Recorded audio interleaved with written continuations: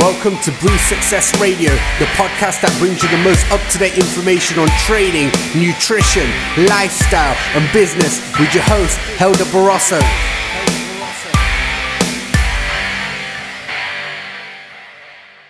What's going on, guys? Coach HB in the house for episode 13 of the Breathe Success Radio. Hope you're enjoying all the episodes so far. If you haven't yet listened to the previous episodes, please go back and listen to them. And of course, subscribe and share as much as you can. Let's grow this together. Today on the podcast, I have James Collier. James Collier is the co-founder of the brand Huel. Huel is a food brand. They pretty much started up this brand in terms of wanting to have a product on the market that was almost like a full complete food but in powder form. So I've not tried the product myself. I think James, after the podcast, is going to be sending a few samples for me to try it, but I've heard very good stuff about Huel. James has been involved in a number of projects. He was a co-owner of the successful bodybuilding and fitness website Muscle Talk. I'll obviously put the links to all of this in the show notes. He's a renowned nutrition consultant. He provides professional dietary advice. He's written a huge amount of articles for media, consumer press, and websites. He's been spoken in seminars in a number of countries, along other health promoting activities. James also worked as a clinical dietitian in the NHS for several years, and he has a degree in nutrition from the University of Surrey, and is now a registered nutritionist as well. So great conversation. We've touched on a lot of points. We also touched a little bit on the current situation with COVID, mask wearing, and also one of my favorite parts of the podcast, which was the fact that he doesn't believe in calorie counting. And of course, if you know anything about me, you know I do. So I hope you enjoy the show. Let's get into it, and hope you enjoy it.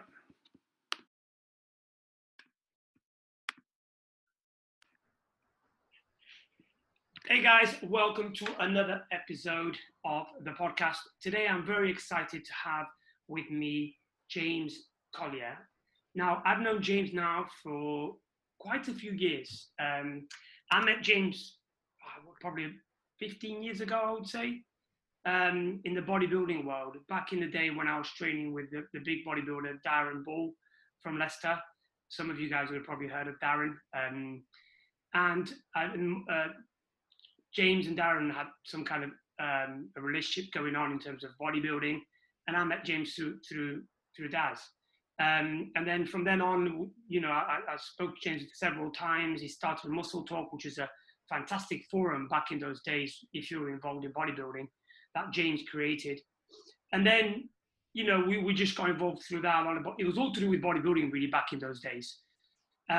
Myself and James have evolved hugely since then. I haven't actually seen James for about 10 years, I think it's been.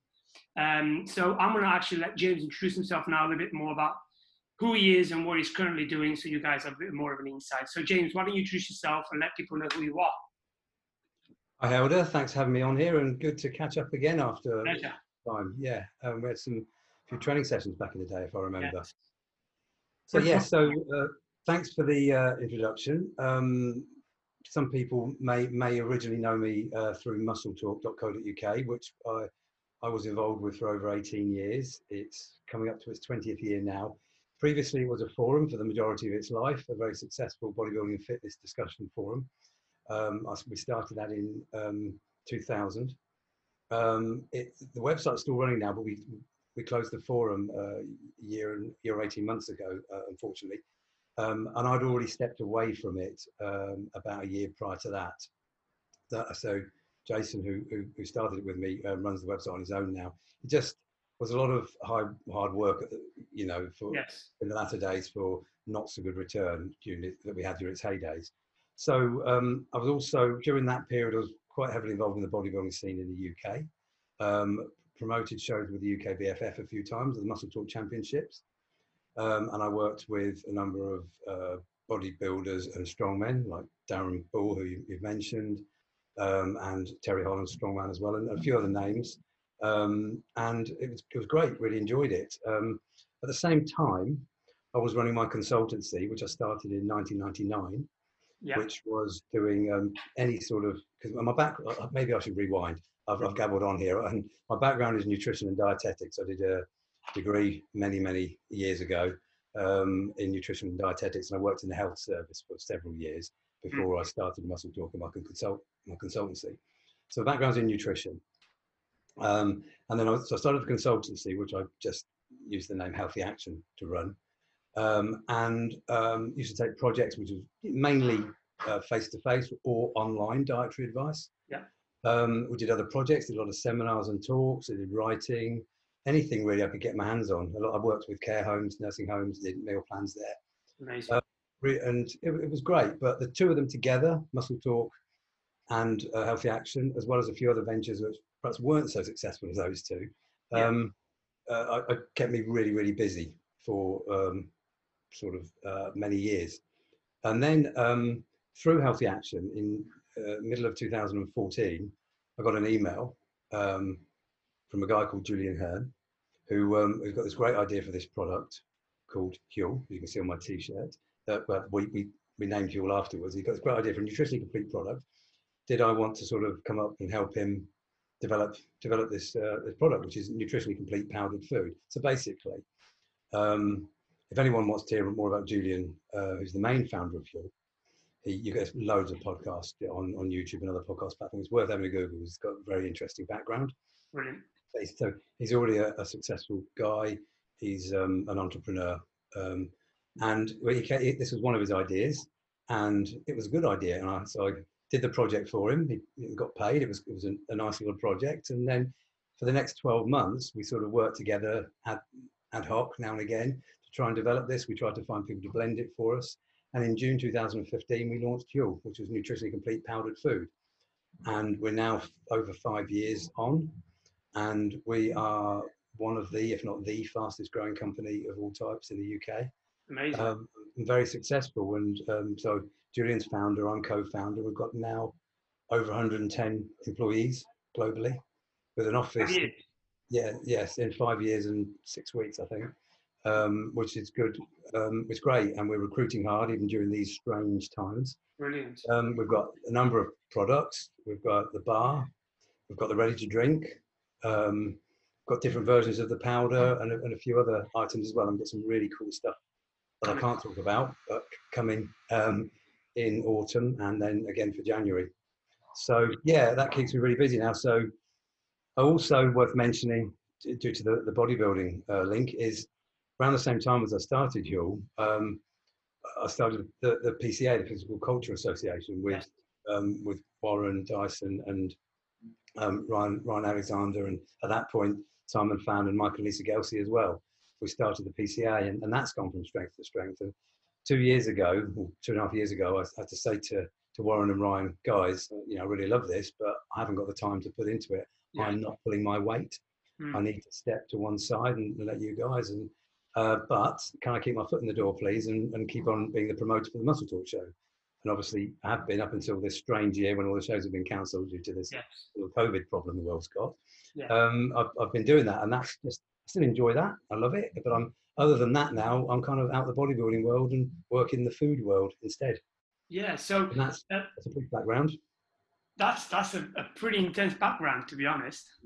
Okay. So your Huel, is that short for human fuel? Yeah, it's a portmanteau for human fuel. Julian came up with it, so I heard that.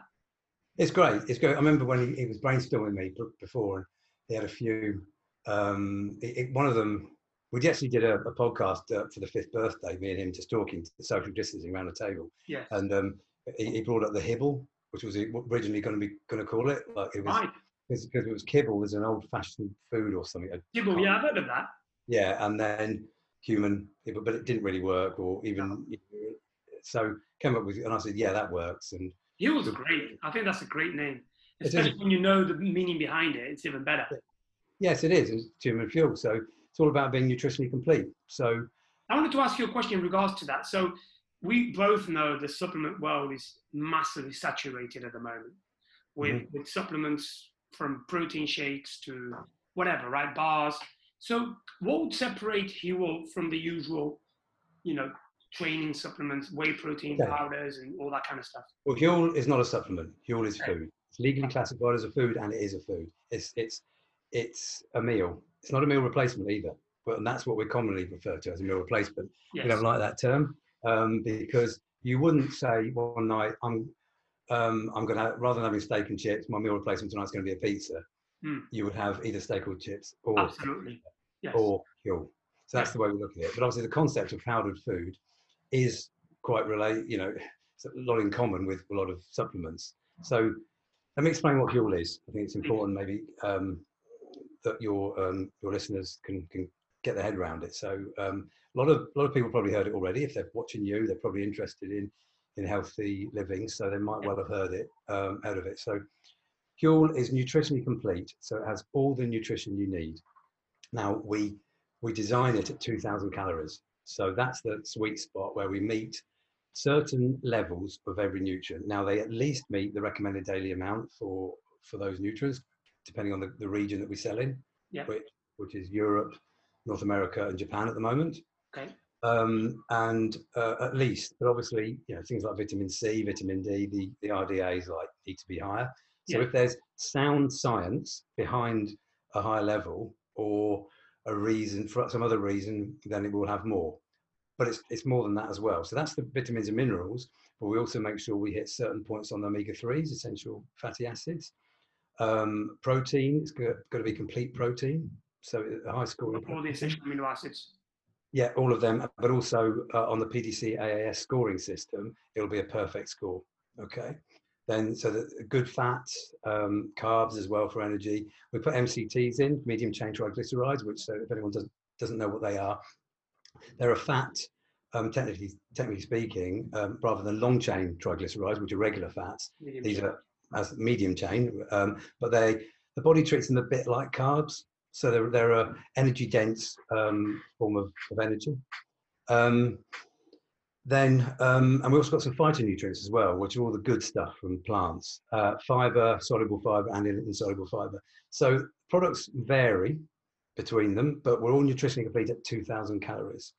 So we launched with original powder. That's improved over the years, but the core ingredients are the same. So the core ingredients of your powder, which you might be able to see someone behind me. Yeah, I can see that. The white pouch is oats, flaxseed, brown rice protein, pea protein, MCTs derived from coconut, and sunflower oil powder. So it's all vegan.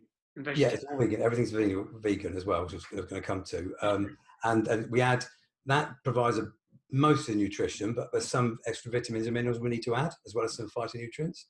So everything's plant, 100% plant derived or vegan suitable, and we make nutritionally complete powdered food with minimal impact on animals and the environment. Affordable food, minimal impact on animals and the environment. That's our mission statement. So which is key. And then the bar came out after a couple of years. The original bar wasn't very nice. I mean, nutritionally it was good, but it didn't taste great. Yeah, and we're actually on version 3.1 now, and we've cracked it. You can see a few of them there, and it's really good. 200 calories in a bar, still nutritionally complete at 2,000 calories. Brilliant. And then we've got the ready to drink as well. Haven't got one of those to hand, unfortunately, but you can get these in a lot of retailers now. We've recently gone so in some Sainsbury's in the UK, and some BP stations and a few other places as well. Amazing. And we're also launching them in some French retail stores and in New York, New Jersey area, I believe. Wow. We can't name who it is. I should know. Sorry. We're just about to go there as well. And we've got some really cool new products, but they're all based around this nutritionally complete and what that means. What does it take for a company to start from scratch 5 years ago to now all of a sudden you're in Sainsbury's, you're in the Shell garages, you're going to Japan, you're going to New York? How do you get from step A to step B? That's a really good question. So, That's I know it's probably too much of a bigger answer to give. No, but it's good.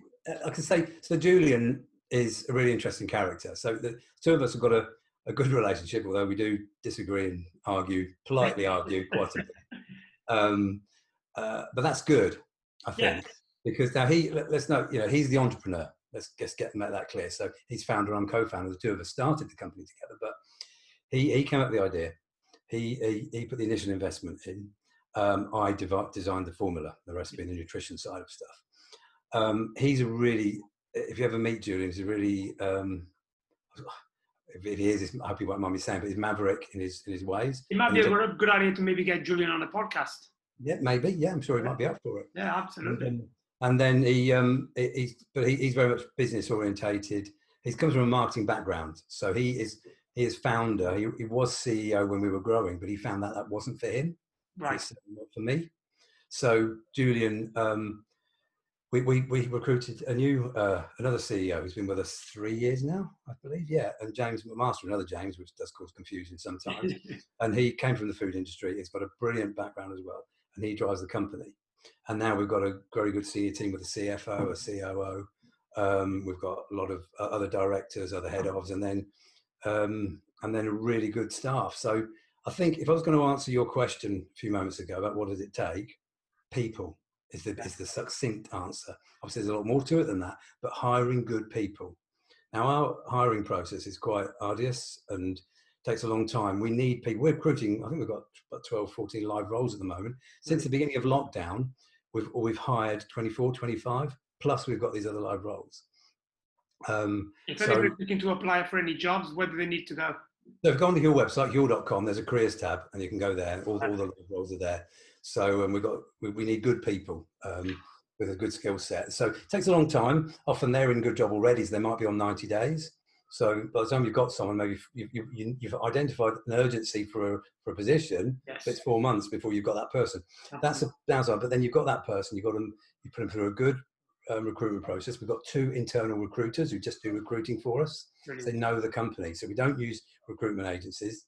They don't know you. They're not going to get the right people all the time, and they're expensive. But hiring full-time members of staff who do the whole onboarding process, that's really key to this. Of course. And we've got a good range. So Julian answers, like he says, he knows a little bit about a lot of things across the company, but no one thing, maybe apart from marketing, that he knows really well. Yeah. And he's also in marketing, he's very good on brand and very good on e-commerce and performance marketing. So there's a skill there. So he kind of knows what he wants. And then we've got James McMaster who drives the ship, and he's really good at keeping the staff motivated. Yeah. And then I sort of look at the nutrition side, which is, our key value. Your background. Yeah, that's my background. And we do a lot. We try and keep the staff engaged. I'm going to say, we've got a really cool, trendy company to work for. We've got really cool offices, which are a bit empty at the moment because everyone's not working there. We've got a gym there that we put in. I helped set up using my old contacts from my previous life. We've got it's very spacious. We do a lot of fun stuff together. Obviously not in these times, but we do a lot of social events. There's a lot of staff perks. Where is your head office based? In Tring, in Hertfordshire. So it's quite away from me. But it's good. Then we've also got another office in Birmingham, where the development guys for the IT do their stuff. Okay. And we've got an office in New York as well, which we've shut, and then we're going to reopen after lockdown with a newer program. We were just about to outgrow it anyway, so closed it during lockdown. That's amazing. How much you've grown in 5 years is pretty. Yeah, and we had another satellite office in London, but again we've closed that during lockdown because it was a rented space, and we'll reopen something when things are back to something normality. So, going from obviously your background of nutrition, are you a qualified dietitian as well as nutritionist? Yeah, I worked for 7 years as a clinical dietitian in the National Health Service. Okay. I'm no longer registered as a dietitian. I'm now a registered nutritionist with the Association for Nutritionists. I wanted to ask you the question: what got you into that world? Into nutrition? That's a great question. Growing up, 2 things. Okay. Firstly, you hit 16. I started going, I was always skinny. I was bullied a bit. I do form the stereotype of someone who started training. You know, I was bullied, didn't like it anymore, visited a gym, caught the bug, grew muscles, you know. And then, you know, I was just started my A levels at the time. I took a year out after A levels before I went to uni. But during that year at the beginning, I thought, well, I'm applying for uni. What do I want to do? Well, I want to do nutrition. Knowledge is power. Knowledge will give me bigger muscles. That was it. But also, so that was 50% of my reasoning. The other was growing up, when I was quite young, my mum was diagnosed with terminal breast cancer. And so this would have been about 1980. When, about that time. So I was about 8, maybe 9. She was, you know, but she followed some alternative therapies, which I probably would question a bit now. But nevertheless, it kept her on a health. She was health focused, nutrition focused. There's a lot of conversation around the dinner table about some of the diet and nutrition and stuff. So I was growing up around it. Mum was always reading books, always talking to me about it. Yes. She was given a few months to live, I believe. I was young at the time at that, but she lasted 11 years. And she saw me go to start a nutrition degree at uni, and she passed away at the end of my first year. So it was kind of cool that she saw me get there. That was her goal, watch me grow up and get there. And so maybe subconsciously that's why I wanted to be really good in my career, you know. Maybe, I don't know, but it is, you know, that's a genuine story, and definitely 50% of the motivation, but also the anything to get me bigger muscles bit as well. Yeah. Fair enough. Yeah. And since becoming a dietitian, nutritionist, have you seen things changing from, say, the 1980s to where we are today? Yeah. So I started working. Well, I started learning. 91, I started uni, and I started working in the NHS in 95. Things have changed a lot back then. Back then, probiotics were starting to be talked about. Now they're still being talked about. Nobody really knows what they're doing. Yeah. They know in there. That was one thing, but the whole saturated fat thing is the big one. I have a problem with that one. Was that prevalent when you started? Yeah, and okay. I like to challenge things. Okay, so maybe we'll talk about my other project in a moment, but let's finish off this bit first. But it's kind of relevant to bring in now. But a few years ago, I was taught at uni, you know, you follow the rules, you do CPD, continual professional development, you keep learning, you look at peer-reviewed studies, and you follow the official guidelines, and you teach that. And I probably did an okay job at it. But then you start looking at things in new science, and you think, actually, I don't know if I agree with some of those. Did you hear that drilling then? Is that going to be a problem for you? No, it's absolutely no problem. Okay, sorry. And then, so you might cut around this bit, so I lost my flow. It's, don't worry. So I like to challenge things. And so I've looked at a few official guidelines. I don't know if they're right. And one of them I've got an issue with is the saturated fat recommendations. Okay. Saturated fats, we're all told, are bad for us. Okay. And I don't think that's the case. Yes. So the chemistry of a saturated fat is you can't oxidize it. Now, you probably know this, but maybe I should just explain for the benefit of the guys watching. So I'm not trying to get too scientific, too in depth here, but tell me off if I do. I will. When during the etiological process of cardiovascular disease like heart disease or stroke, people may know that the blood vessels become occluded; they get narrower, and that's through the buildup of cholesterol, which is correct. And it goes so small that the blood can't flow through very well. Yeah. It becomes occluded. A little clot forms, becomes occluded, and then that part shuts down. If that affects the heart or the brain, then you get a heart attack or a stroke or fingers and toes, peripheral vascular disease, or other sort of type of ischemic heart disease. Now, cholesterol builds up. I mean, in the early days, we were all told to avoid foods with lots of cholesterol in them, but we really know that it's fairly inert in foods. Such as like egg yolks and things like that. Yeah. No, don't have the yolks, have the white instead. But it's kind of irrelevant. Yes. So we, I've lost my line of thought. Let me refind it. We were talking about. So we're told that. So high cholesterol in itself, high cholesterol level has a high correlation with cholesterol building up in the blood vessels, which is true. Okay. But the cholesterol is only a problem if it becomes sticky. Okay. Now, what makes it sticky is when it becomes oxidized. So we've all heard the term antioxidants, like vitamin C, vitamin E, some of the phytonutrients, selenium, etc. Yeah, we're all told to have loads of those, and that's great advice. That's always stood, and it still stands today. Yeah. Antioxidants, they stop oxidation. So the benefit there is they try and slow down the oxidative damage, which oxidation is a naturally occurring process, but they try and slow it down and help buffer it. And without antioxidants, we wouldn't be living very long. But the cholesterol becomes sticky through oxidation. Now, if it's saturated fats, they can't oxidize due to the chemical structure of them. So they don't, to me, seem the issue. So we're told about polyunsaturates and monounsaturates, and the polyunsaturates, there's two principal types: the omega-3s, which the oily fish, flaxseed, chia seeds, and the omega-6s, which is sunflower oil, some other nuts and seeds, etc. Brilliant. Now, we need both. There's two essential fatty acids. There's alpha-linolenic acid, which is an omega-3, and there's linoleic acid, which is an omega-6. Right. Then we've got the semi-essential ones, like the fish oils, the EPA and the DHA, but they can be converted from ALA, but maybe I'll come back to that. And then there's monounsaturates as well, which whilst aren't essential, like oleic acid, they are very useful, and a good intake of monounsaturates has been shown to keep your bad cholesterol down and your good cholesterol up. Okay, this is all true. But the problem is with all the unsaturated ones, they can oxidize. So you need to have them in the right form.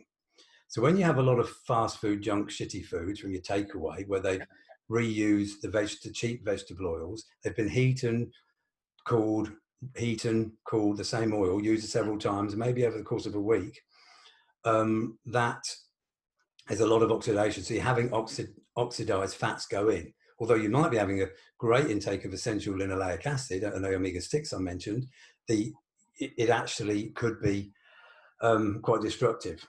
So this is where it's almost gone full circle. There's a bunch of people, especially in America, that think sunflower oil is bad for you because it's high in omega-6, especially linoleic acid. And sunflower oil wrongly has a bad rap, because people are consuming loads of cheap sunflower oil in their fast foods, and it's been linked to heart disease through the mechanism I've just described. However, if you have good raw sunflower seeds or sunflower oil that's untreated, that's good for you. That's great, as long as you have it and you store it well, etc., etc. So I've kind of gone off topic here. I was talking about the that's what it's all about. It's showing wherever it takes us. So the thing is with saturated fats, other than giving you calories and energy, you don't really need them. It's very easy to eat a lot. So I can see, excuse me, the relevance of not wanting to encourage people to have a high amount.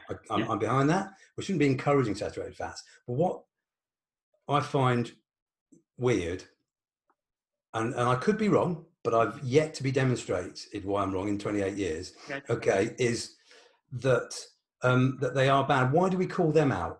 Why are they picked on, on the food labels? Why do we call them? Why is everyone obsessed by saturated fats? When to me, they're not good, they're not bad, they just are. Now, I have had arguments with other nutritionists on this. There is evidence either way, but the evidence isn't conclusive on this. And and what's annoying, last year there was another official report on saturated fats saying that the advice still stays. In America, a similar report has just come out for the next 5 years. I've only briefly looked at an abbreviated version a few days ago. That was challenged in a few months ago before lockdown. So I don't know. The official line is we still watch them. Now, there's a conspiracy theory here, and it possibly is, and I can't, I don't want to, I've got nothing to back this up. I want to make that very clear. This is pure conjecture. But I have heard that back in the 60s or 70s, the sugar industry, in America was pushing sugars, and then there was a thought that, well, people with high intake of sugar are also quite often having high intake of fat because they're eating more faster foods and junk foods going back then. So the sugar industry said, let's not demonize us, let's demonize the saturated fats instead. That's the theory, the hypothesis, the conjecture that's behind it. Don't know whether that's true or not, but I've heard it from a number of sources, but all those sources could have come from the same source. So I get that, but maybe there's something true in that, but that doesn't need to be an issue, really. We should just not be calling them out. We should just get people to eat good food. And I have an issue. Pardon? I totally agree with you. I think especially you've seen this over the years, but it still stands today. You know, you speak to the general population, which is the majority of the people that will probably be listening to this podcast. Then they might have some kind of interest in health and well-being, but there's still a lot of people are scared of saturated fats. You know, there's still that, as well as carbs, which I want to get into as well. But yeah, still people think, oh, I don't want to eat that. That's a saturated fat. And that's not necessarily a big problem, right? Are you able to just give some kind of indication to people what would be the saturated fats that they've come across on a day-to-day basis? Okay, so a lot of animal fats can be saturated fats. I've also mentioned MCTs in relation to HUEL, the medium chain triglycerides, the ones we get derived from coconut oil. Now, MCTs are, technically speaking, a saturated fat by structure, so they can't be oxidized, but yet the body metabolizes them in a different way. So they're very, very slightly less energy dense than the long chain triglyceride. We use roughly 9 calories per gram for a regular fat, 8.3 calories per gram for an MCT. But how many calories per gram for MCT? 8.3. 8.3. So, but they're all, that's what we call Atwater figures, which are a bit rounded anyway. It's what food labels use, and it's fine. It's fine. Yeah. They're fine to use, but we do have a great article on HUEL.com in the Guides and Articles section on the different ways of carrying and all the different energy values that each amino acid contributes and the variation. If people are super interested in that fine detail, which really don't need to be, there is a great article there. Yeah. But yeah, I'll link that article in the notes so people can go and check it. Yeah. I can't take credit for that. One of my colleagues wrote that, so I'll just get that in. Fair enough. So, yeah, saturated fats. What other? So it's the red meats, it's coconut oil, it's butter. What else would you say people need to be looking at in terms of what they are? So at least they're aware of what they are. Yeah, I mean, there's a small amount in some other nuts and seeds and stuff as well, but there's not the priority. And so I would just, I don't even like food labels, Helder. Okay? I agree. It's difficult with HUEL, I'm going to say that obviously, but it is difficult with HUEL because we're calling out nutrient. We're specifically saying we're nutritionally complete, so we need to be held accountable to that. Yes. So it needs to be, but regular foods, why does everyone obsess with calorie counting? And I've been saying this for years, and I get it. People want something that they can measure, they can tangibly measure, and they can do that with figures, but calorie counting is all over the place. It really is. When you see food labels and how foods have been tested, there's so much variation that's allowed due to seasonality, and then a calorie isn't a calorie, as I'm sure you've said before. Sure, it is in one sense, that in the law of thermodynamics, but we don't do that. We don't do this. We don't walk exactly the same number of footsteps every day. So we have a different output every day. So why get so obsessed by it? Just eat good quality food. I do, when I used to do diet plans with people, I did look at portion size. I probably would put portion sizes, but I never recommended that everybody weighed out their food every meal. It was more like first week, maybe weigh out just every few weeks, just check that the portion size haven't crept up a bit, just have a reweigh. But yeah, I don't like recommending a too anal prescription for diets. Diet plans are great and really useful for routine, but I wouldn't ever work with one on calories. With HUEL, obviously, people who do want to work with that, they do have the benefit of being able to very easily and reliably count calories because we validate everything with lab tests.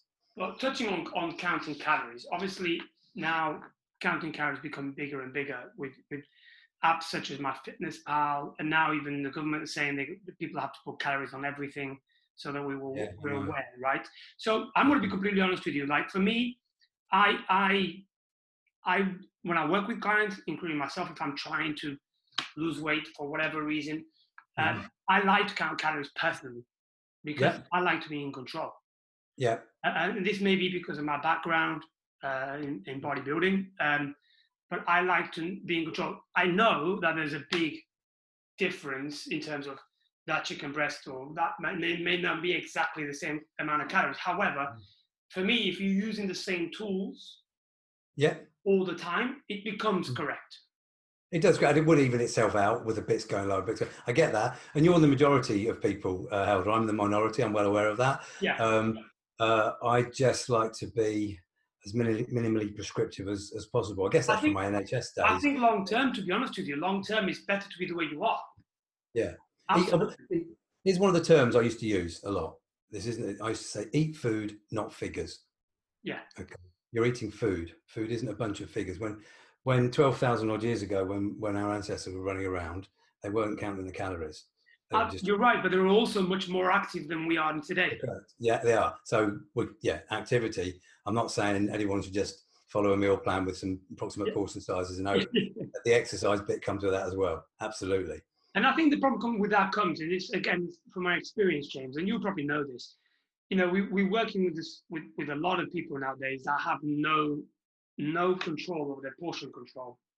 So, you might be saying, right, let's just eat good food. Let's bring the portions, smaller portions. And it all sounds amazing on paper. Mm-hmm. But when habits and, problems in life get in the way, and they've got a bottle of vodka in front of them, and they're not counting the shots, whatever it might be, or they've got a packet of crisps. And, all of those things, well, they'll just finish the packet of crisps. Yeah. Even if they know. Whereas I think if someone's probably a little bit more aware that that packet of crisps contains this many calories, they may look at that differently. That's my view on it. I have another view. Go on. And I haven't really taught this yet. Go on. Okay. So can I just sidestep for a little bit? Absolutely. So as well as, I think I was mentioning before we started this interview, as well as nutrition that I've been doing for 28 years, I kind of I find neuroscience and the brain and a lot of other areas, even philosophy, equally stimulating. Yeah. And I've been looking a lot with mental health as well. I've had some mental health issues myself a long time ago.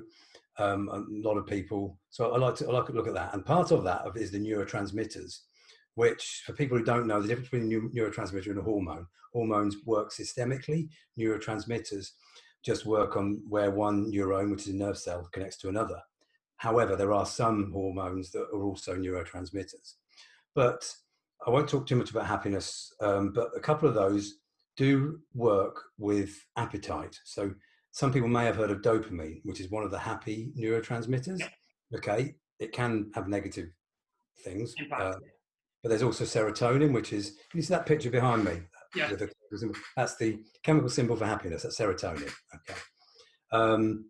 And these two in particular are really useful because in respect of a lot of things, but here we're talking about appetite, but they do come into play. Now, I'll talk more about dopamine in a moment because it's relevant to answer your question. But serotonin briefly first. So we all know we've got the central nervous system, which is the brain and the spinal cord. We've got the peripheral nervous system, which is all the other bits. But most people these days, most neuroscientists and these days are saying there's actually a third nervous system, and that's the enteric nervous system. That's the nervous system relating to the gut, the digestive system. And people prefer to talk about it separately because it does so much. Now, we all know we've got the good bacteria, the microbiome in the gut, our digestive systems, which are all the healthy bacteria that live synergistically with humans for our mutual benefit. They help us digest our food. There's possibly immune involvement, but there's also been shown in recent years to be cognitive involvement. So both in positive mental health and in concentration and flourishing. And I can't give you the figures on this, but it's assumed that, but I do know the majority of serotonin is not released from there. It's released from there. And it's linked very much to the microbiome. Through the vagus nerve is the nerve that connects the central nervous system to the enteric nervous system. And it's a two-way nerve. Okay, it sends messages both ways. So the serotonin is caused to release through synapses, which I won't get too technical, but that's the way one neuron, that's the bit that connects one neuron to another. And that's the bit the neurotransmitter hops across. And serotonin there. So where I'm going with that bit before I talk about dopamine is that having a good diet, good food with good intake of fiber is not just good for your digestive system. It's also got good health, mental benefits. Mentally, yeah. Now, dopamine is perhaps more important relating to what we've said. And you've said about, using your crisp analogy, if I may, the calorie counting. Well, we're not supposed to be having crisps. Okay, the cues are there through what our evolution. Relatively. I mentioned 12,000 years for a reason because that's when the sort of so-called agricultural revolution started to become. Prior to that, we were all hunter-gatherers, and it's assumed after that agriculture started coming in and diet started to change. But we've really only got 150 years since industrialization came in, Yes. which when diets changed yet again, and even 50 years, 25 years, Yes. in most of our lifetimes, when things really changed. We've still got the cues from the pre-12,000 years ago telling us to grab those fatty, grab those sugary, tasty foods, maybe even salty foods. And there's been a lot of research into that. Now, dopamine is the neurotransmitter that gives us the chase. It's all about ambition. As soon as you've achieved your goal, that dopamine rush goes down. Yeah. Okay. So for our ancestors, it was like, oh, I can smell some berries, maybe some fruit. So let me go and find that. Let me find it. It's in these bushes somewhere. Or there goes that impala. Let's go and spear that. Or probably wasn't an impala back in those days, but an antelope of some description. Let's go and chase it. And it was the impetus to get it. It was the drive how to do it. Now in modern humans, well, they were modern humans. But, I mean, humans of these days. Yeah. In the developed world, humans. Well, we don't have those cues, so we get our dopamine elsewhere. So we get them from video games. We get them from sports, which is brilliant. That's a positive way. With video games is perhaps positive, perhaps negative, up for debate. I'm not going to go there. Yeah. And from work, we can get a lot of dopamine from seeing people do well, and it's chasing that dopamine for the right reason. Now, cocaine will increase dopamine by about 1,000 times, which is why it feels so good, apparently. And so it's. Yeah, so it's but the problem is when you have that surge, let's say someone is got a dopamine level there, and then they have the cocaine, it goes up to there, and it comes down, it goes quite lower, only a bit lower. Then they have it again because they're feeling a bit low on the old mood. So then it goes higher and lower again. Then the new baseline drops, so they need it. Yes. So let me relate this. I've gone off topic again. I do that. Related to food. Yeah, but I want to, so let me bring that back down to your question, your point now about the calories on the packet of crisps. You don't have to chase that packet of crisps across the savannah. You could probably go to the cupboard and pick one out, open it, and that's the effort it takes. Absolutely. We've all craved it, and there's other hormones and neurotransmitters involved in that as well. Leptin being one, leptin's a hormone that's involved, but it's a bit more complicated. But if the dopamine is the one that wants you to go and get it. And so it's very easy. So you're not getting the dopamine stimulus. Now, so my thoughts that I mentioned different to the calorie counting is this is the first time I've actually spoken to anyone around this. So this is quite new. So it might not even come out right.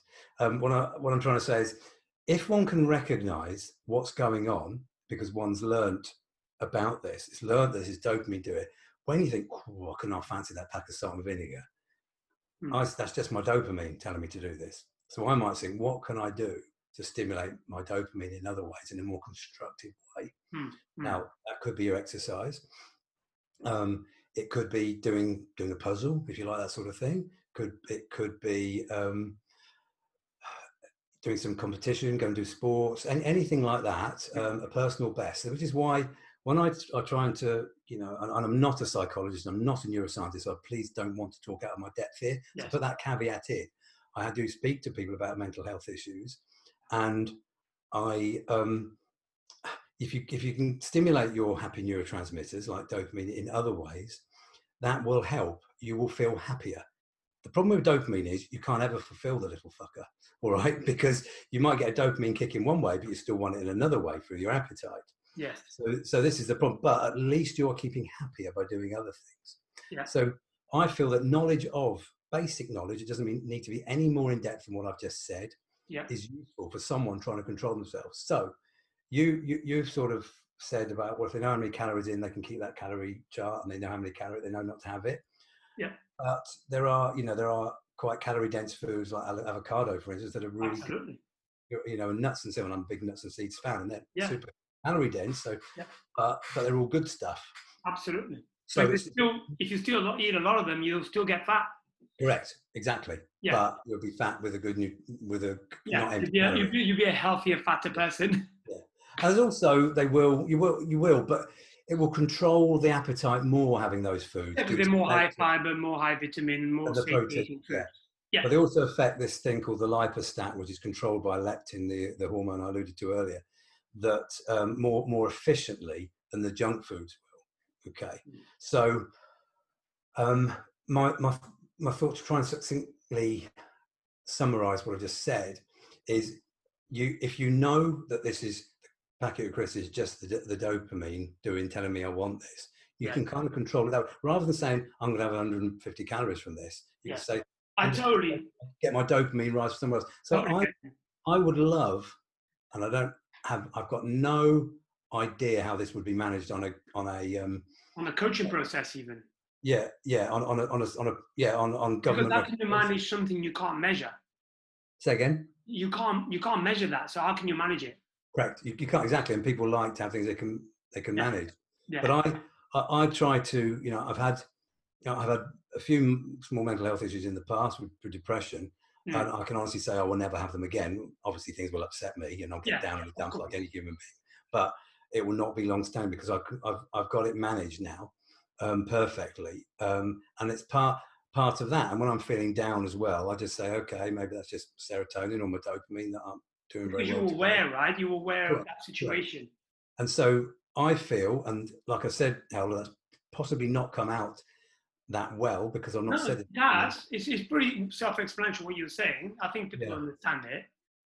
And I get you totally. I think it's a good approach, and your approach towards living that way is great. I mean, ideally, we want to live in a world where we don't calorie count, and we're all in a healthy body weight, and we're all active, and we're all eating good quality, nutrient-dense food. However, we don't live in that world.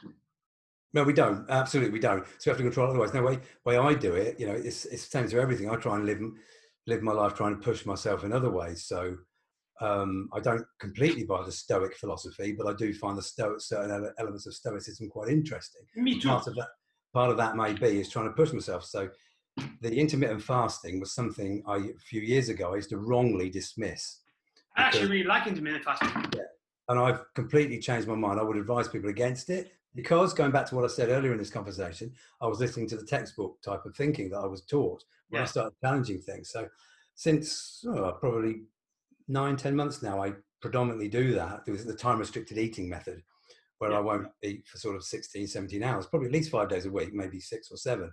And then, but I do that for two reasons. One is for the metabolic benefits and the physiological benefits, but also just for the pushing myself and trying to keep stronger. And I try to push myself and go lower calorie and still go and hit a workout. And then, sometimes you don't feel too great, but you've. Well, let me stop you there a little bit. So I love it myself, but I have come across people who I think it's not ideal for. For example, and I'll give you examples, and this is just experience of working with clients. And they said, well, I want to try intermittent fasting, which I'm happy. Okay, cool. I think it's a great tool to use, especially if you don't want to count calories, because it does reduce the amount of calories you're going to eat if you're fasting for 14, 16, 17 hours. You've only got a smaller window to eat. But what I'm finding is a lot of people in that smaller window, they go all out because they think, well, I've fasted all this time. I can eat whatever I like. I'm going to be within my calories. Yeah. Not quite. No, sorry. Yeah, you're quite 100% right. It's part of a bigger package, a bigger. Right, so I think it's a great tool to use if you eat well. Yeah. In that time period that you're allowed to eat, if you're still eating good, dense, nutritious foods, if you're eating a lot of veg, if you're eating a lot of protein, if you're eating decent quality carbohydrates, you can't eat that much in that window. No, you can't. And I've been doing it hard during lockdown, and I lost weight, and I went back to the gym. Fortunately, I had access to a gym about 6 weeks ago. I only didn't go for about 6 weeks. And I was still training at home, but I was restricting my eating, and I'd gone a bit scrawny around the neck and shoulders, which that's not great for the body. No, I didn't. Sure, I got lean, still not where I want to be, but so the fasting too hard was probably doing that too much. But you're quite right. Good challenge.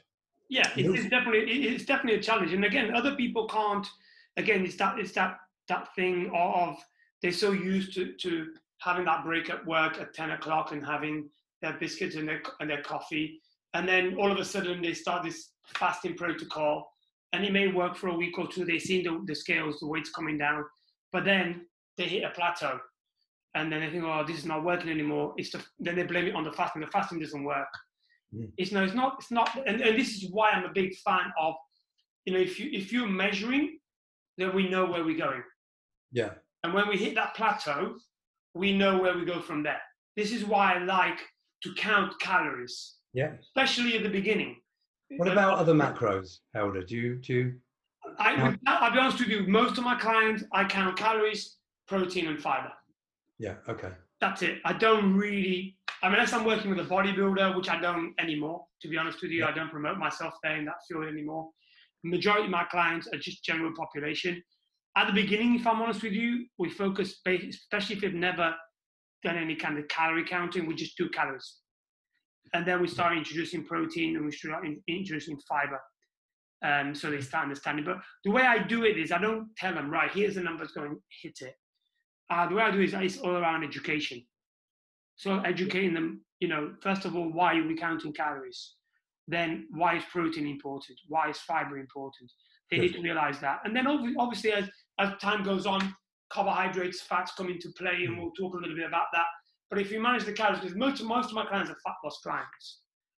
Yeah. And typically, if they're doing a bit more and eating a bit less, the law of thermodynamics, it works, as you're aware, right? Yeah.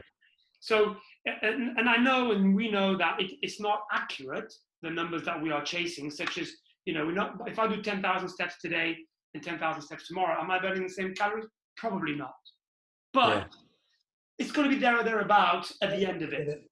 I get it. You know what I mean? And this is why I'm a big fan, especially at the beginning of a process, which can be 3 months, can be a month, can be 3 years, who knows? Like my wife, as an example, she doesn't count calories. Yeah. Majority of the time. She can portion control quite well. She knows when she needs to be a bit more active. And this is ideally where I want to get my clients. I want to get them to a place where they're not counting calories. They know, looking at that plate, that's roughly this amount of calories. I know I can fit that in my day. And I know if I eat a little bit too much today, tomorrow I can reduce the amount that I'm eating. Just visually, and no counting. Ideally, that's where I want to get people to. However, the process to get them there, if I was to say to them, just make the decision, if you eat too much today, have a little less tomorrow, and then we hit a plateau, where do we go from there? Because I don't know where we're going. I don't know what's been done. Does that make sense? Yeah, it does. I would do the same. I would have prescribed a meal plan, and that would have had a set meal on. If the goal was fat loss, for instance, and they weren't losing, I would simply ask up the exercise or up the exercise, or reduce a bit, or exactly, but just in food terms rather than calorie terms. So let's talk a little bit about that. So behind a food plan, I know back in the day, especially, I don't know so much, probably not so much now. I don't know how you work now in terms of your dietitian can give food plans out, as far as I'm aware. We did. Yeah, I used to do. I used to have run obesity clinics and stuff like that. You're a qualified dietitian, you can do that. However, most personal trainers shouldn't be giving no plans out for people to eat, as you're all aware, right?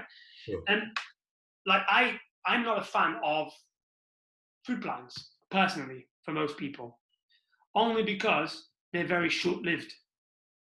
Yeah. On this. So if I was to say, right, eat this for breakfast, this for lunch, this for dinner for the next 3 months, I can guarantee you most people will not do it. Absolutely. Right? So whereas if I was to give them the freedom, which is what I do, right, here's the freedom, here's how many calories I want you to eat on average per day. It doesn't have to be the same every day, as long as it averages out by the end of the week, the end of the month, that's all I care about. Yeah. Here's some protein numbers, again, average. Here's some fiber numbers, average. Go and hit that, and you can eat whatever you want, as long as your protein is being hit, your fiber is being hit, and you're getting minimal amount of vitamins and minerals in your diet that you need for your day-to-day, health. Yeah. That gives us more freedom. That means if they want to have a glass of wine with dinner tonight, they can. Yeah. And I tend to think that it's more of a sustainable approach than a written diet plan. Now, if they got a health issue, then it's different. Then I won't deal with it. I'll send them to you. Yeah, and I don't see people anymore, so they wouldn't get anything. But you see what I mean? No, I go. It makes perfect sense in that respect. But also on that note, you're kind of looking at a diurnal calorie amount, whereas we're in different metabolic states throughout the day. Yes. I know you're now going to refer me back to what you said earlier, assuming that it'll all level itself off anyway, which probably it does. But the insulin to glucagon ratio varies during the course of the day. Appetite varies. A lot of other factors come into play on your activity. So yeah, I've never counted calories, but I've also didn't used to do diet plans in the way I would do them now if I still did them for people. And I do have one client, by the way, one guy I help. Yeah. But yeah, and then I do them for my mates still now and again. Yeah. But it's not my bread and butter. So I do look at things a bit differently now. And the approach I've always taken is a tailored approach, Helder. Yes. That's what I used to promote, tailored plans to suit the individual. So there was no prescription.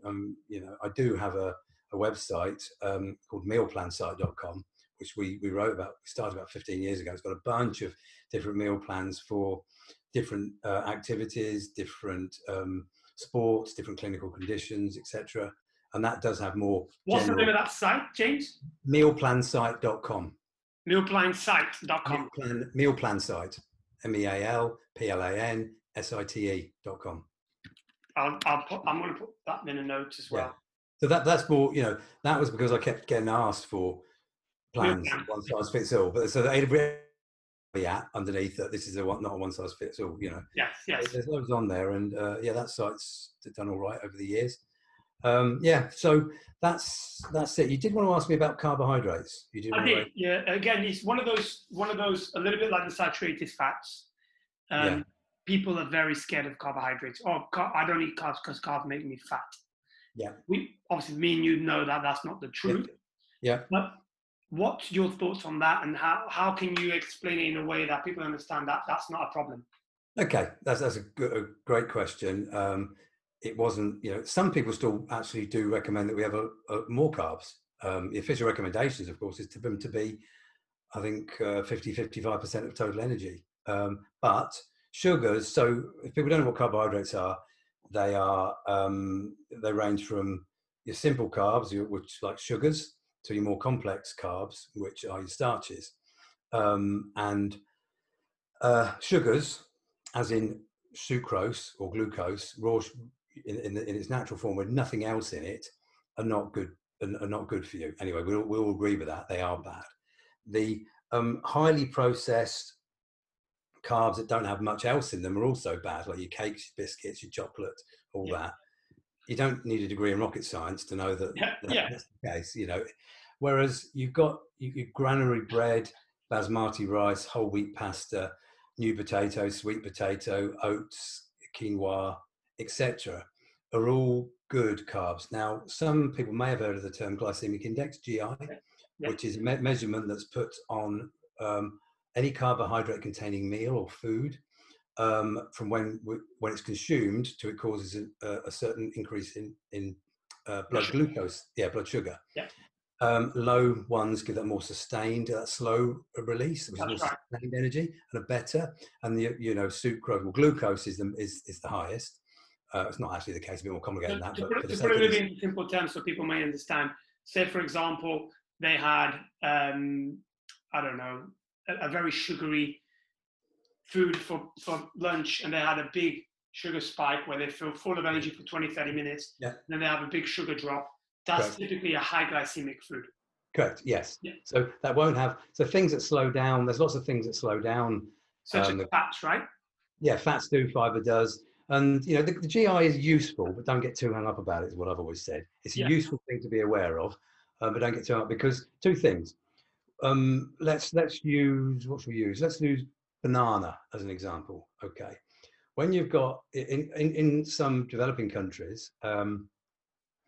The green banana is eaten as a staple food, as a source of low glycemic filling carbohydrate. High fiber. When we've bought a banana and we've stuck it in our fruit bowl for 2 weeks and it's gone black, that's much higher GI. Yeah. The same applies to maize, corn, whatever you want to call it.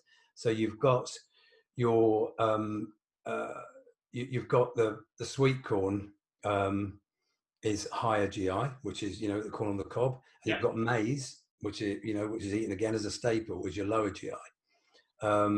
As the same with potatoes, for instance, your new potatoes lower, older potatoes higher. Doesn't mean good or bad. It just gives you an indication. So that's the first thing. The seasonality of the crop hugely affects the GI.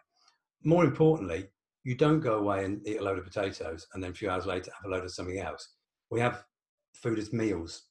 Absolutely. And meals are a combination of different food, and so it affects the GI. So it's good to be mindful and avoid the high GI foods some of the time, but not always. They're not always bad. I mean, some fruits are high GI, but they've got plenty of other fibre and vitamins. Absolutely. So just have them. Well, have that. The high GI food, but it's great for us. Exactly. So it's good to, I think it's useful for people to be aware of GI, especially when it comes to your complex carbs, because complex doesn't mean low GI, it just means, you know, it's starchy. So but one good thing is base your meals around low GI carbs, and they're not bad, you're quite right. And whole grains have been associated with lower incidence of cardiovascular disease and other health benefits as well. Plus there's all rich in B vitamins and potassium and a bunch of other nutrients as well, and fibre, of course, soluble and insoluble fibre. We'll talk a little bit about that. You know, you're talking about saturated fat and how we've got the cholesterol and how it can clog up our arteries. One of the things that can get rid of that is fibre, right? Yeah, so there's two main types of fibre. It's a bit more complicated than that, but there's insoluble and there's soluble fibre. Yes. So insoluble fibre, in most of your veg, in some grains, it's what we have that acts like a sponge, helps you digest them, really good for you. But soluble fibre does a bit more than that, does loads of great stuff actually. So you've got soluble fibre in fruits, you've got it in pulses, peas, beans and lentils, and you've got it in oats, a particular potent type of soluble fibre in oats called beta-glucans. Yes. Now they can help control your blood cholesterol level, because cholesterol in the body is cycled through bile and it's excreted and re-brought up. But the soluble fibre grabs hold of it and you excrete it. So it can, but also, I'm going to revert back to what I said earlier.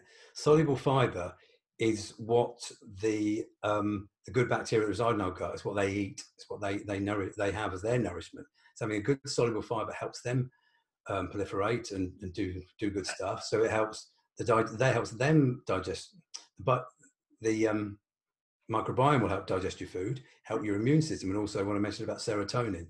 So high soluble fibre, which comes in conjunction with carbohydrate foods, can have a bunch of cognitive benefits as well.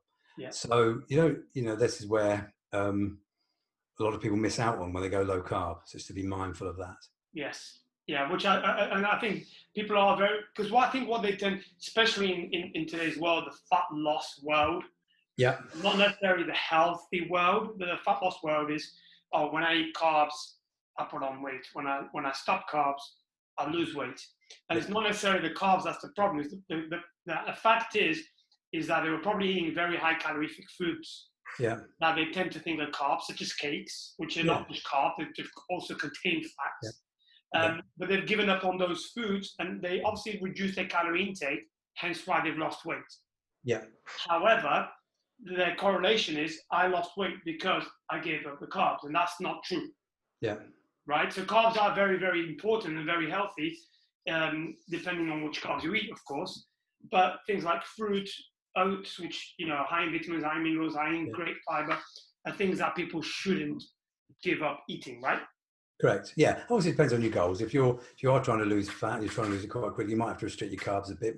For a period of time, yes. Yeah, for a period of time. And they should be the basis. But, you know, you need a good intake of fat, you need a good intake of carbs, you need a good intake of protein, you need a good intake of them all. Absolutely. One thing I will say, though, that a lot of people miss is we don't need to eat as much food as we think we need to eat. Yeah. In general.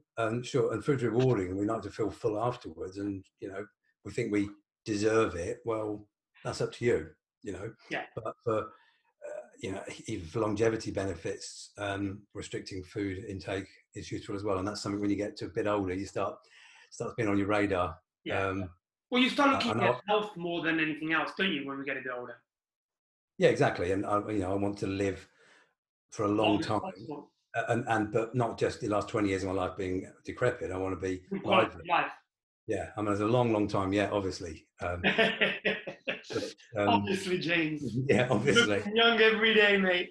Yeah, so yeah, you just you want to enjoy your life as much as you can and feel active for as long as possible. Yeah. Which is great. So maybe just if I may just bring in my dietary strategy that I've recently changed. So I've recently started my own blog website as well. I'll link to that as well. Yeah, jcreason.com. So a lot of it on there is critical thinking stuff. Another area of is people don't generally associate me with. But there's one article on there so far today on diet, and I call it a contemplative diet.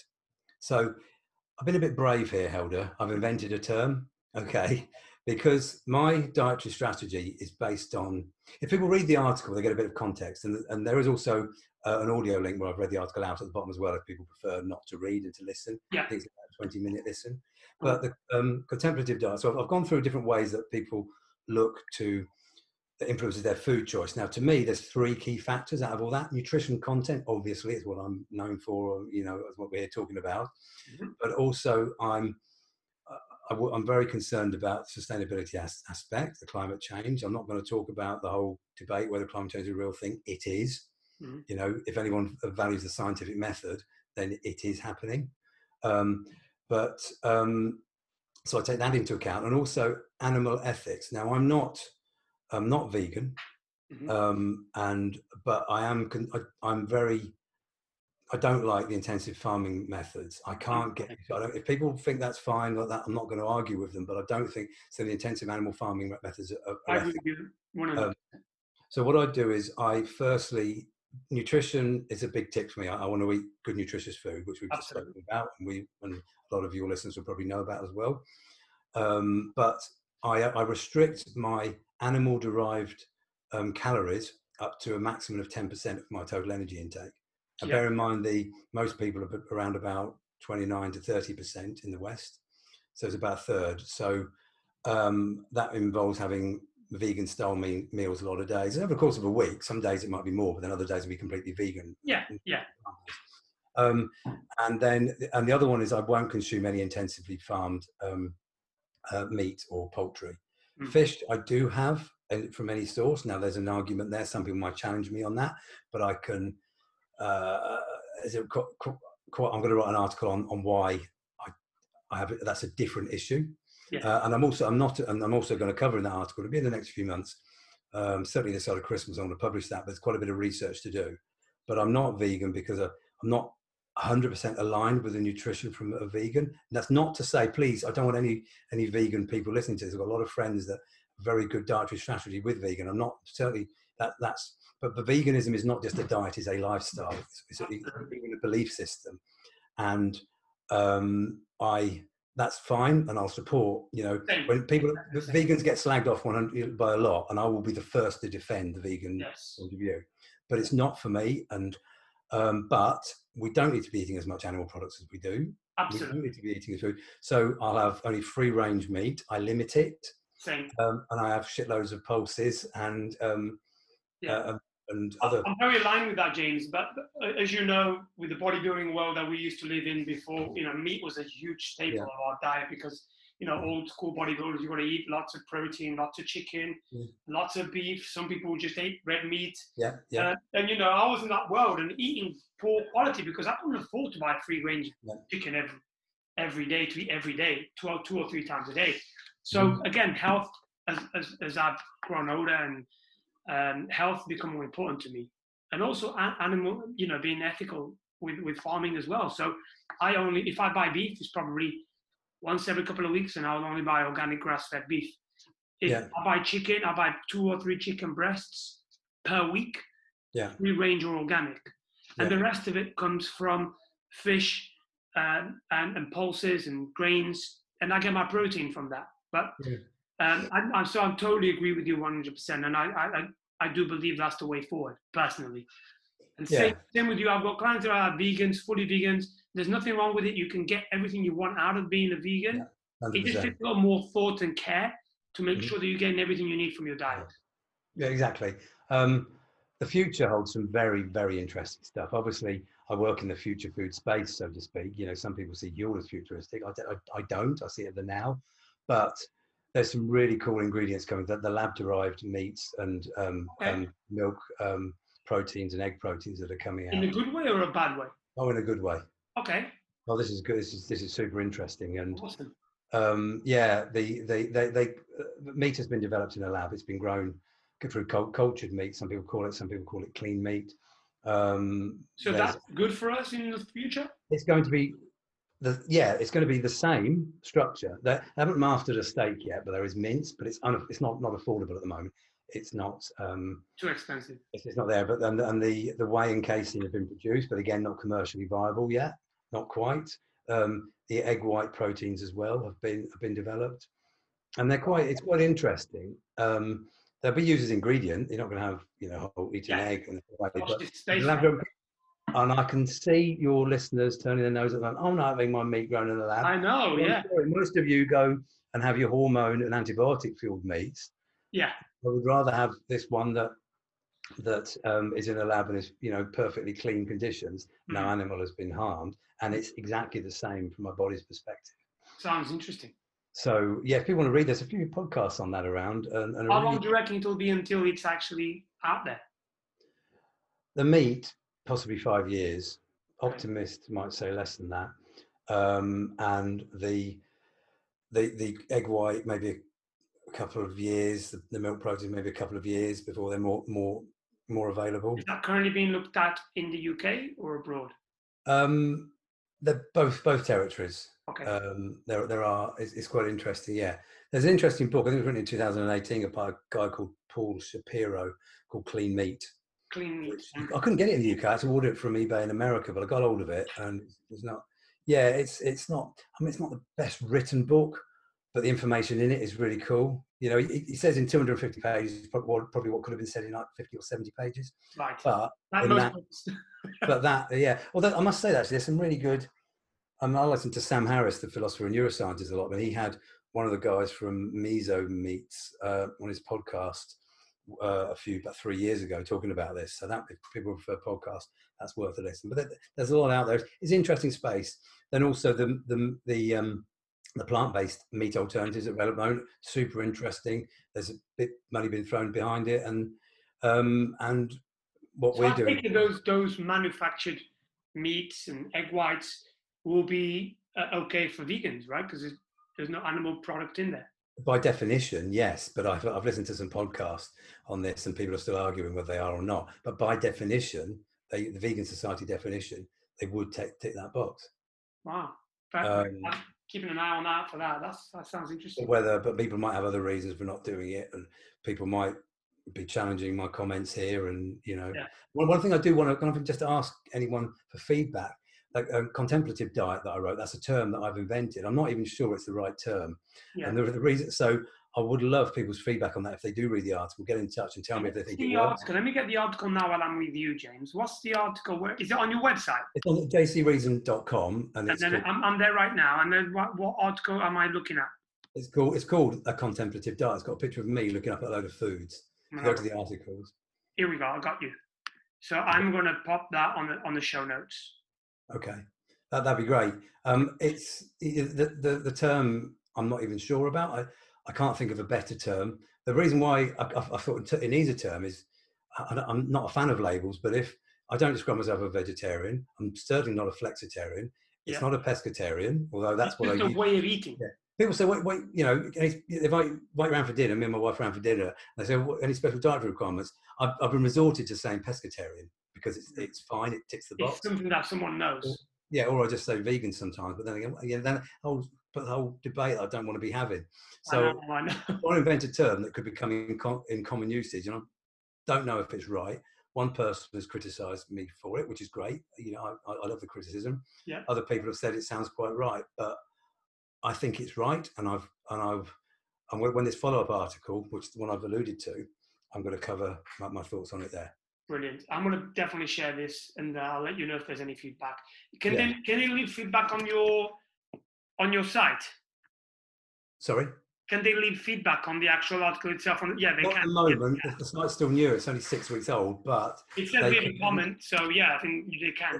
They can do it, or they can get in touch with my social media, my page, James Collier. I'll share all of that anyway, so yeah. Don't worry. I know that we've been going on for a while now, James. I don't want to carry on for too long, so I want to ask you a few questions, if you don't mind. Have you got anything else you want to cover before we?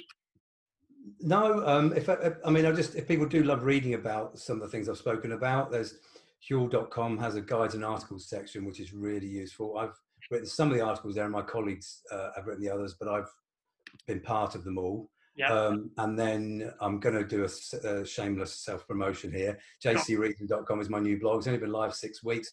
I've written, I think, published only 8 articles so far. There's one on diet, all the others are on more critical thinking, the scientific method, values, bit of politics in there, conspiracy theories. I did publish one the other day on face masks. Yeah. Which just on the face mask, I've not read that yet, but what's your thoughts quickly on that?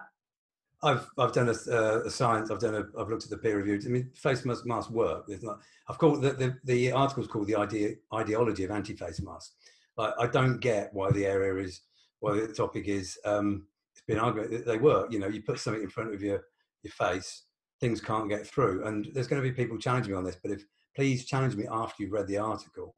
Yeah. And no, this is obviously some people are even doubting there's this whole COVID thing going around. You know, I'm not discussing that point. Yes. But we are in where we are, and there's several reasons. Even if you don't think it's as bad as it's perhaps being made out, there's still good reasons. But I've also said in there, don't wear one all the time. There's no point in wearing one when you're walking down the street, because this SARS-CoV-2, the virus that behind COVID-19, is really hard to be transmitted in outside. Current science is showing that. Yes. So I would say. Yeah, wear one. In the gym is the one. How can you wear so I've got my thoughts on how to wear one in a gym in there, i.e. wear one when you're walking around the gym. When you're doing your set, take it down. You need to breathe. Do not wear one while you're exerting and when you've got your breath back, pop it back on if you're walking around. But and then the confusion is this, James. The confusion is the government is saying, wear them in the shop, don't wear them in the pub. Mm-hmm. Wear them in the shop, but don't wear it in the gym. It's very contradictory. It is very complicated, and this is what I think people have to listen to what they're being told all the time. Don't. Okay, yeah. I see the conspiracy theorists, and I have a big problem with some of these alternative narratives that are around. But it doesn't mean I'm behind what the government are doing, the official narrative. It just means I'm close. The science, right? Pardon? You're looking at the science. I'm looking at the science, and I'm not a molecular biologist. I'm not an epidemiologist. I'm not a virologist. I'm just a tattooed nutritionist. But you can read a paper. I can read a paper, and I can look at things objectively. And I've written 3. I know I wasn't going to plug this too much, but I've written 3 on the COVID conspiracy. 3, and the first of the trilogy is about you don't even need to read a paper. You just need to certain key watch outs when someone's giving you an objective narrative, just being objective, which is what I use the tagline on the hashtag on the blog called Stay Objective. That's what I'm all about, whatever it is. So you don't have to be an expert. You just have to not be gullible. And I know that people say that anyone follows the official narrative is gullible, but I would challenge that and say people that follow conspiracy theories are equally as gullible. Absolutely. Okay. The reality is just use your loaf of bread. And you're talking about the face mask, where you wear one, it's confusing. Well, people need to be told what to do. And maybe that's great. Maybe they should, but try and use common sense, you're minimizing risk. And I think the gyms are open is a good thing because exercise is good. Absolutely. But they are a breeding ground for germs. And so be mindful there. And people say, some people don't get it. And I get it.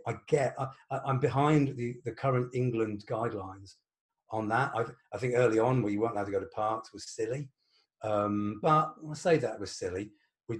I'm looking at through a July the 31st lens of science, not a mid-March lens of science. Yes, which was not much going on back then. Yeah, I'm conscious of my own hindsight bias there that I might be guilty of invoking.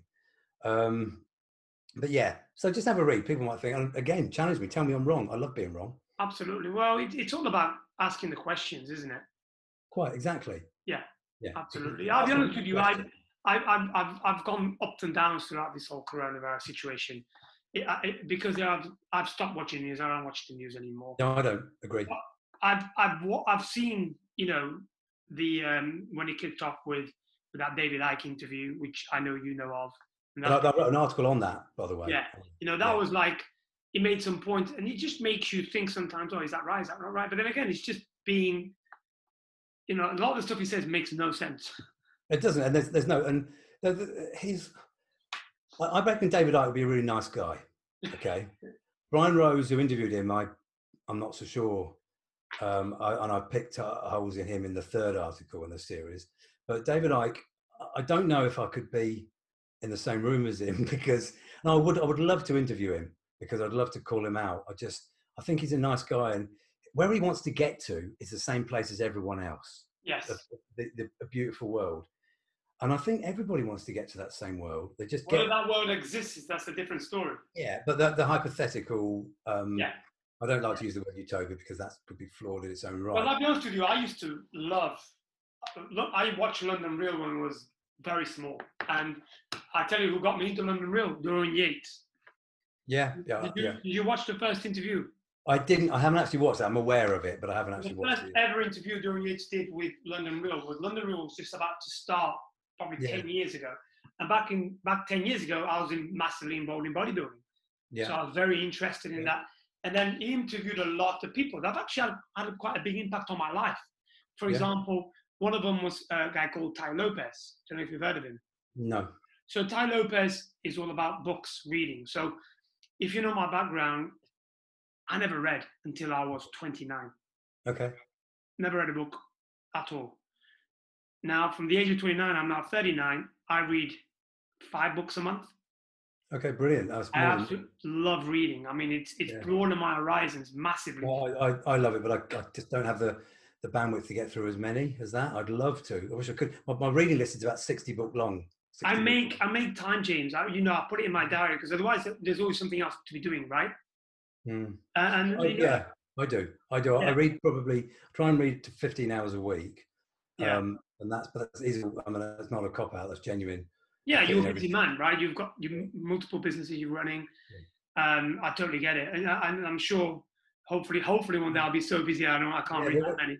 I mean, that's really interesting what you said, that you read that many books, and you didn't start until 10 years ago. No.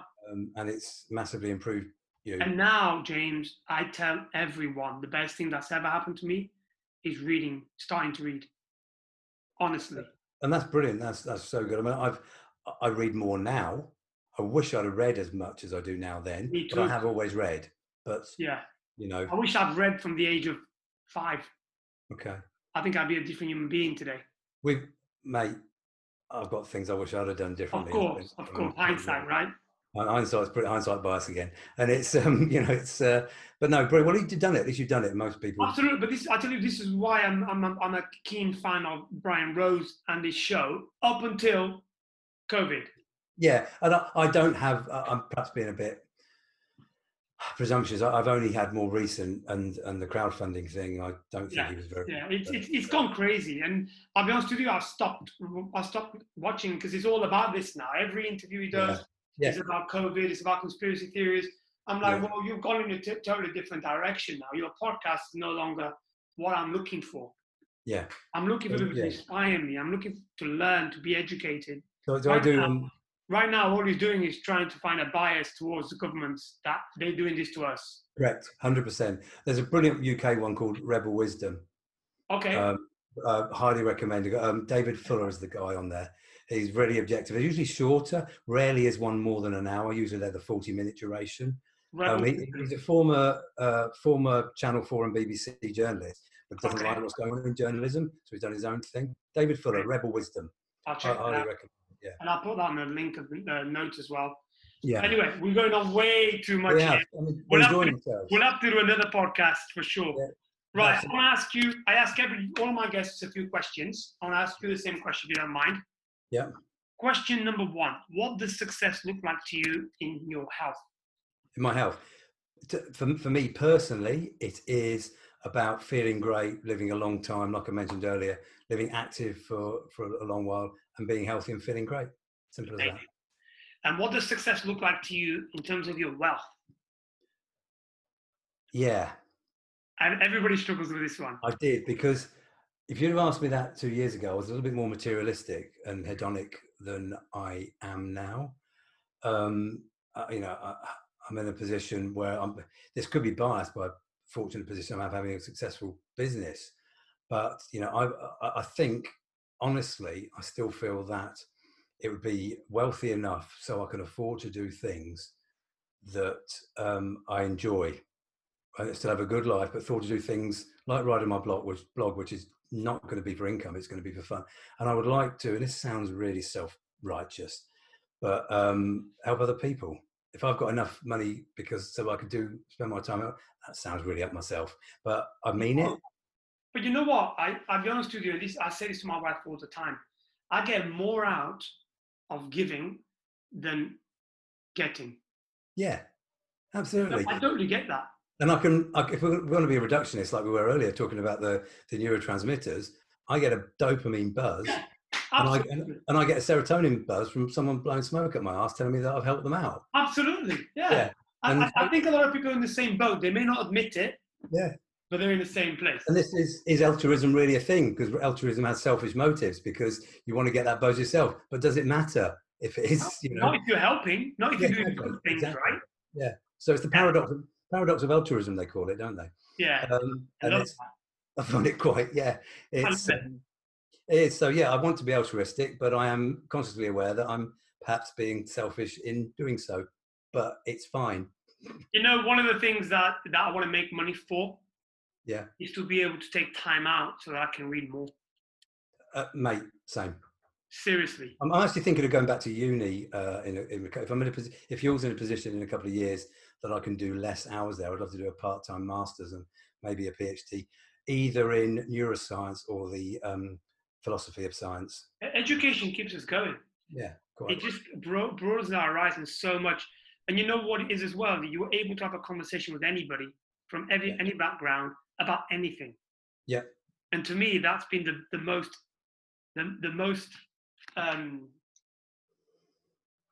the thing that I want to read a book on anything. It could be anything. If you recommend me a book, James, I'll read it. Okay.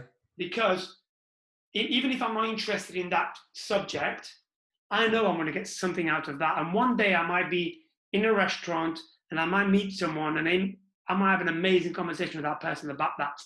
And I've done things like that before. You bumped into people and you have a conversation. Sometimes when you're pissed and you have some great conversation. But it's great, right? And before you would have talked to me about a load of things. I'm like, I don't know what you're talking about. And then you just, there's no substance.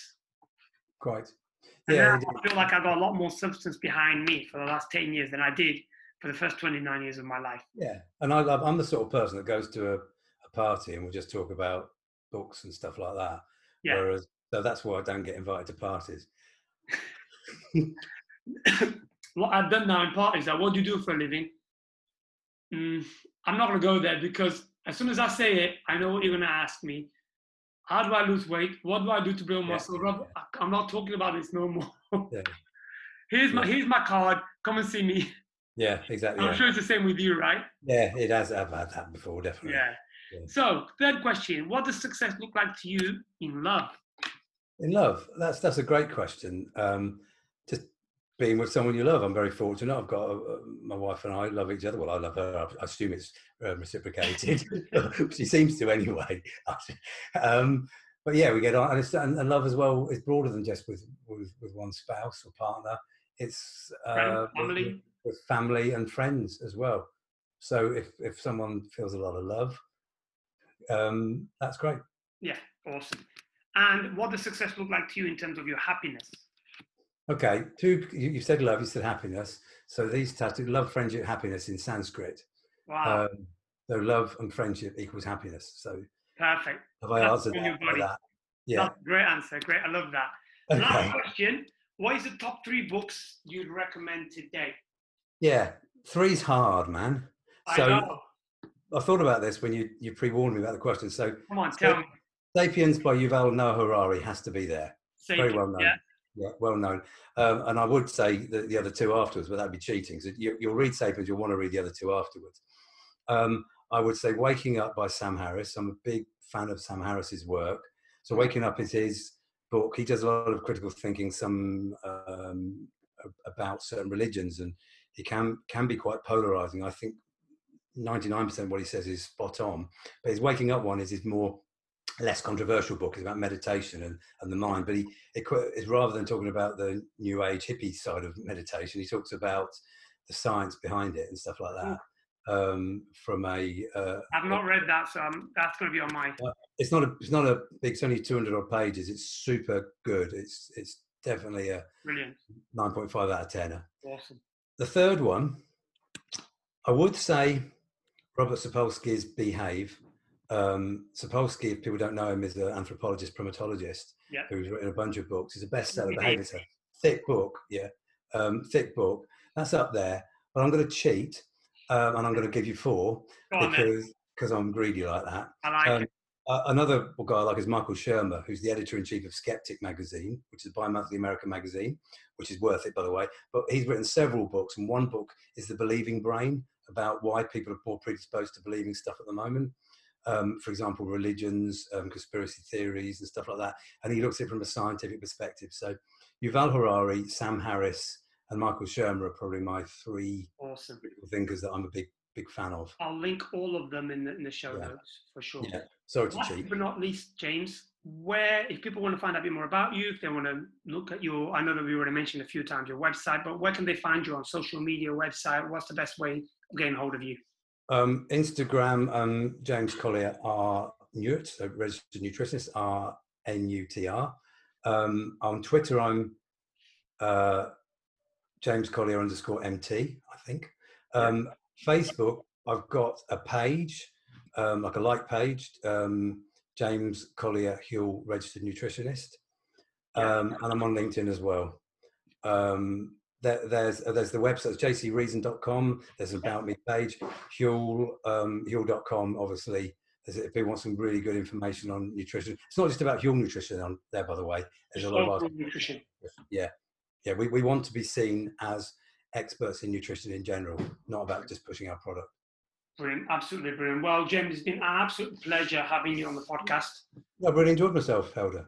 Thank you for taking your time. I do think there's a lot more in you that we can talk about. So I'd like to talk about myself, Helder. That's fine. I like that too. But you're a very interesting character, James. So I think people love to listen to this podcast, but I think there's more to come from you. Okay. So maybe we can do another one in the future. Absolutely, I'd love to. Pleasure, maybe face to face. Hopefully, when this COVID situation is done, and if you can get down to the hub for a training session, we can maybe record one face to face. If not, it'll have to be with my Huel face one. You'll have to give me one of them. I want a Huel one. Yeah, I think we only made a face stuff. I think we got rid of them. If we've got any left, I'll get you one. Actually, you know what? I wanted to maybe have a chat with you as well about having some of your products in the hub. Yeah, we'll sort it. We'll have a chat about that. Yeah, we'll have a chat because I think my clients will probably be keen on looking at that. Yeah, we'll sort something out. We'll message afterwards. Top man. Listen, thank you for your time, mate. Appreciate it. Okay.